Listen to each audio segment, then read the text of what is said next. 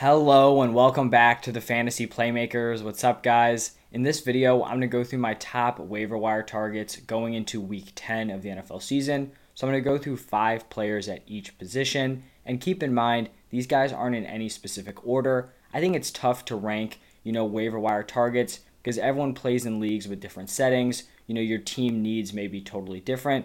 So they're just kind of 5 players at each position to keep an eye on. While you guys are watching, if you're enjoying the content, please hit that like button and subscribe to the channel. It really helps me out a ton. And then you guys can ask me any fantasy questions down below in the comment section. But let's get right into the running backs. And I want to give an honorable mention to Ty Johnson because he very easily could have been in this top 5. He's had 4 straight weeks of double-digit points, so he's definitely someone you should keep your eye on. But the first player here on the graphic is Jordan Howard, owned in 13.1% of leagues, and he led this Eagles team with 17 carries and put up 13.1 points. If the Eagles are going to continue to heavily rely on the run game, it looks like Jordan Howard is going to be the number 1 until Miles Sanders returns, so definitely a very solid pickup.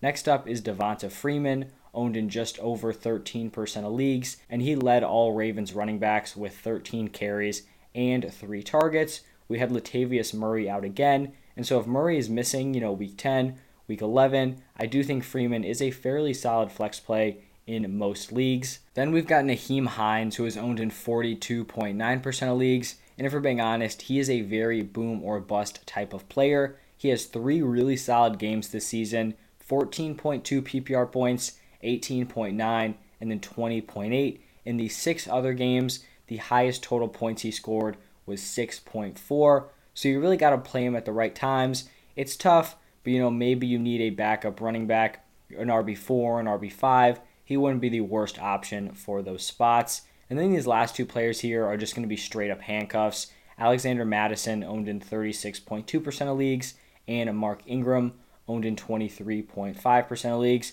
They're definitely different in terms of handcuffs because Mattison doesn't get much work when Cook is in, but when Cook is out, Mattison just takes over the entire offensive workload at the running back position, whereas Mark Ingram is fairly involved, 9 carries, 5 targets, but is still a really nice handcuff for Alvin Kamara.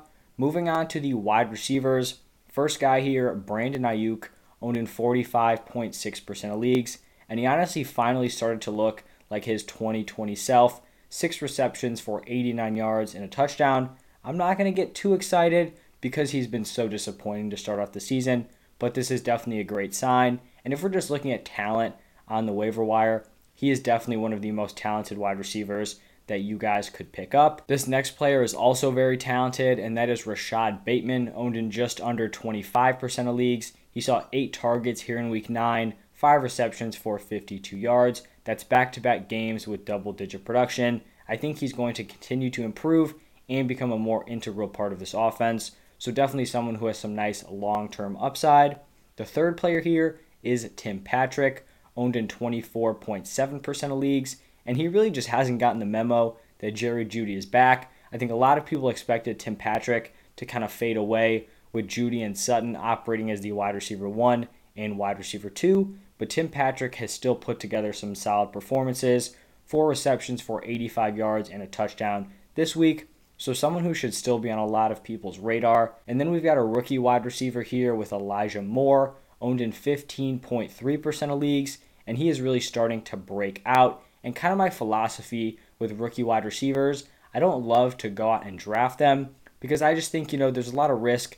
We don't know when they're going to really break out. A lot of guys take a bunch of weeks to develop, and I'm just not trying to have, these useless spots on my bench or in my starting lineup. But once you see them start to break out, that's when you go pick them up, make an offer for them. And for Elijah Moore, 7 receptions for 84 yards and 2 touchdowns on Thursday Night Football. He looks like the real deal. It was with Corey Davis out, but we don't know, how these injuries are going to shake out. So another solid pickup. And then the final player here is Russell Gage, owned in 16% of leagues. He saw 8 targets here in week 9, 7 receptions for 64 yards. The need is there at wide receiver with Calvin Ridley, out with mental health problems. And they've got Kyle Pitts. They've got Cordero Patterson. They don't really have many other guys making plays. I think Russell Gage can step up as the wide receiver 1, if you're counting Patterson as a running back. Now let's shift over to the QB position, where I have Matt Ryan here, owned in 44.4% of leagues. And he went out this week and lit up a really tough Saints defense, 343 passing yards, 2 passing touchdowns, and a rushing TD. This Falcons offense continues to look better and better, and there's really just not a ton of top options at the quarterback position on waivers. So Matt Ryan is probably the number one guy moving forward. Then I've got Teddy Bridgewater, owned in just under 25% of leagues. Basically, he's a safe weekly option. Maybe your starting quarterback is out, you need a fill-in. He could be that guy. He's not going to go out and win you the week, but he's probably not going to totally tank in your lineup. He's basically a low ceiling play, but someone who has a pretty solid floor. Then it's going to be Daniel Jones, owned in 44.7% of leagues, and he really has not played well as of late. But like I mentioned, just not a lot of top waiver wire QB options. I still have hope that when he gets his entire wide receiver core together, he will play much better. And honestly, he didn't even play bad here in week 9. It just wasn't a game where they relied on him a ton, and so the production was not there for fantasy. The fourth quarterback here, Justin Fields, owned in 18.7% of leagues. He plays tonight, so we have not seen him go here in week 9. But in week 8, we saw him carry the ball 10 times for 103 rushing yards and a touchdown. And that's the rushing upside that we were looking for coming into the season. Hopefully he can continue to do that tonight. If he goes out and bombs, then we're probably not wanting to pick him up. And then the final quarterback, Jimmy G, owned in 5.5% of leagues. He's definitely not someone I'm super confident in, but he's thrown for 300 plus yards the last 2 weeks and has had 2 touchdowns in both of those games. So if you're super desperate, he could be a potential pickup. Now we've got the tight end position, and I'm going to start it off with Pat Freiermuth, another guy who has not played yet this week. He's going to be going tonight on Monday Night Football, but coming into this week, back-to-back games with 7 targets. We'll see if he can make that 3 tonight. But I do think he's someone who could be a potentially startable option for the rest of the season. Another guy who's kind of in that range is Dan Arnold, owned in 16.8% of leagues. He has put up double-digit points in 3 of his last 4 games, and in that stretch, he's averaging 7.5 targets per game. Then I think the options get a little less interesting. Tyler Conklin, owned in just over 46% of leagues, 9.5 or more points in the last 3 weeks. Kind of a high floor, low ceiling type of guy. 7 targets the last 2 weeks. Then I've got Logan Thomas, who's a little bit interesting here, owned in 47.8% of leagues, and he is expected to return to practice this week.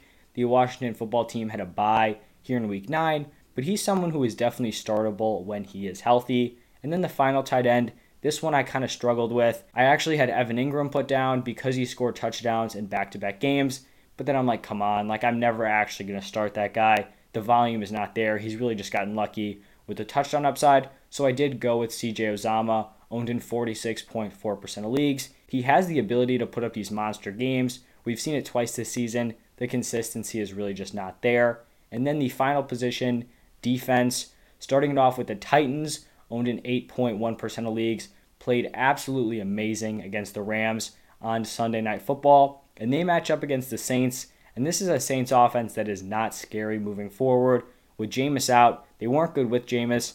Now they're running with Trevor Siemian. I think this is a great matchup for the Titans. The Packers are owned in 29% of leagues.